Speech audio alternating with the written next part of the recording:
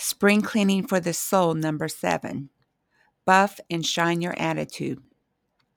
A merry heart maketh a cheerful countenance, but by sorrow of the heart the spirit is broken. Proverbs 15:13. Your attitude goes a long way in shaping what happens over the course of your day. If you approach life from a pessimistic viewpoint, you're sure to engage in more negativity with that mindset. Since spring is such a lovely time of year with much beauty to awaken our senses, why not spend some time freshening up your attitude? Indeed, a poor attitude can feel like wearing a heavy wool coat when it's hot and humid out. The feeling weighs on you and can become suffocating. You may want to shed off that heaviness, but are not sure how to do so. An optimistic attitude and outlook can turn your whole day around. Did you know that negative words and thoughts spiral into an obsessive-compulsive mindset? When we assume that the worst might happen, we put our minds into stress and panic mode. This revs up our nervous system to ready itself for fight or flight. The fight or flight mode induces our bodies to produce stress hormones, adrenalin and cortisol. Our breathing quickens and our pulse races. We may rush in with hasty words and decisions. Now, we're thinking with our natural mind in pure primal survival mode instead of trusting God that He is in control of every situation. Yes, we can always trust God with all our hearts. Proverbs 3:5-6 says, "Trust in the Lord with all thine heart, and lean not unto thine own understanding. In all thy ways acknowledge Him, and He shall direct thy paths." Our negative words and thoughts can send us spiraling with a continual negative attitude and viewing life with a tarnished outlook. The opposite is true with a positive attitude. When we look on the bright side, our brain secretes feel-good chemicals. These chemicals bathe and nourish our nervous system. When we're calm, our bodies are primed to focus on life-giving functions such as digestion, mental clarity, rejuvenation, rest, and more positive benefits. This is how God intended our bodies to function. We can set our minds to relax and rest in the Lord. Now we're able to utilize wisdom from God, reason things out without fretting, live more mindfully, and enjoy life to the fullest without a smeared view. Proverbs 15:15 says, "All the days of the afflicted are evil, but he that is of a merry heart hath a continual feast." Journal exercise. Spring clean your attitude. How's your attitude these days? The warm sunshine and beauty of nature in bloom at this time of year are sure to give you a lift. Why not match the jubilance of spring by elevating your thoughts? Shed that negative attitude like an old winter coat.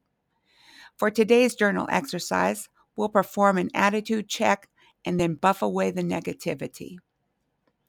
Instead of gloom, doom, and naysaying, don your prettiest outlook and attitude. Get ready to see how much shinier life looks. Grab your pen and notebook or journal, sit in a quiet spot, and reflect on any challenges that cropped up today. What were your challenges today? Think about the first thing that went wrong or turned into an issue that needed your attention. What were your initial feelings after realizing that you'd be dealing with this issue or problem? What did you think or say about it? Was it negative or positive? Did you grumble? Did you say negative things to people around you or the people you had to interact with?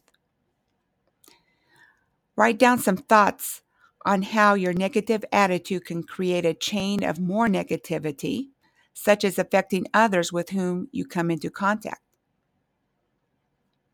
What can you do or say next time to maintain a positive outlook and attitude? Take action. Set your intention. Now that you have pondered on the effects of a poor attitude and how it also impacts other people and situations in your life, you can set an intentional goal to reduce the amount of negativity that you project onto others. Set an action goal for how you will do this. Here are some ideas. Start your day off with praising God and spending time with Him. Keep a daily journal, a gratitude journal. Share your complaints silently to the Lord, then yield it over to Him to handle it. Let it go, and then move forward with happy thoughts. David said in Psalms 142, verse 2, I poured out my complaint before the Lord. I showed before Him my trouble. David also took care with his tongue to maintain a testimony. He said in Psalms 39, verse 1, I said, I will take heed to my ways, that I sin not with my tongue. I will keep my mouth with a bridle while the wicked is before me. And then smile more. Put your happiest face forward and see how it sparkles and polishes up the inside quite effectively. Here's some Bible verses to reflect upon today. Psalms 19:14. Let the words of my mouth and the meditation of my heart be acceptable in thy sight, O Lord, my strength and my redeemer. Psalms 49, verse 3. My mouth shall speak of wisdom, and the meditation of my heart shall be of understanding. Psalms 57:7. My heart is fixed, O God. My heart is fixed. I will sing and give praise. Psalms 139, verse 14. I will praise thee, for I am fearfully and wonderfully made. Marvelous are thy works, and that my soul knoweth right well. Psalms 142, verse 2. I poured out my complaint before him. I showed before him my trouble. Proverbs 15:4. A wholesome tongue is a tree of life, but perverseness therein is a breach in the spirit. Psalms 15, verse 13. A merry heart maketh a cheerful countenance, but by sorrow of the heart the spirit is broken. Proverbs 16:24. Pleasant words are as an honeycomb, sweet to the soul, and health to the bones. Proverbs 17:22. A merry heart doeth good like a medicine, but a broken spirit drieth the bones. Philippians 2:14. Do all things without murmurings and disputings. Philippians 4:8. Finally, brethren, whatsoever things are true, whatsoever things are honest, whatsoever things are just, whatsoever things are pure, whatsoever things are lovely, whatsoever things are of a good report, if there be any virtue, and if there be any praise, think on these things. Colossians 3:17.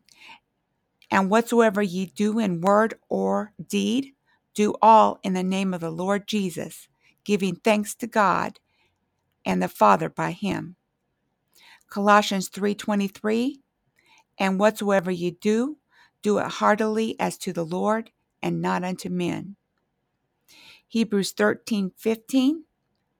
By him, therefore, let us offer the sacrifice of praise to God continually.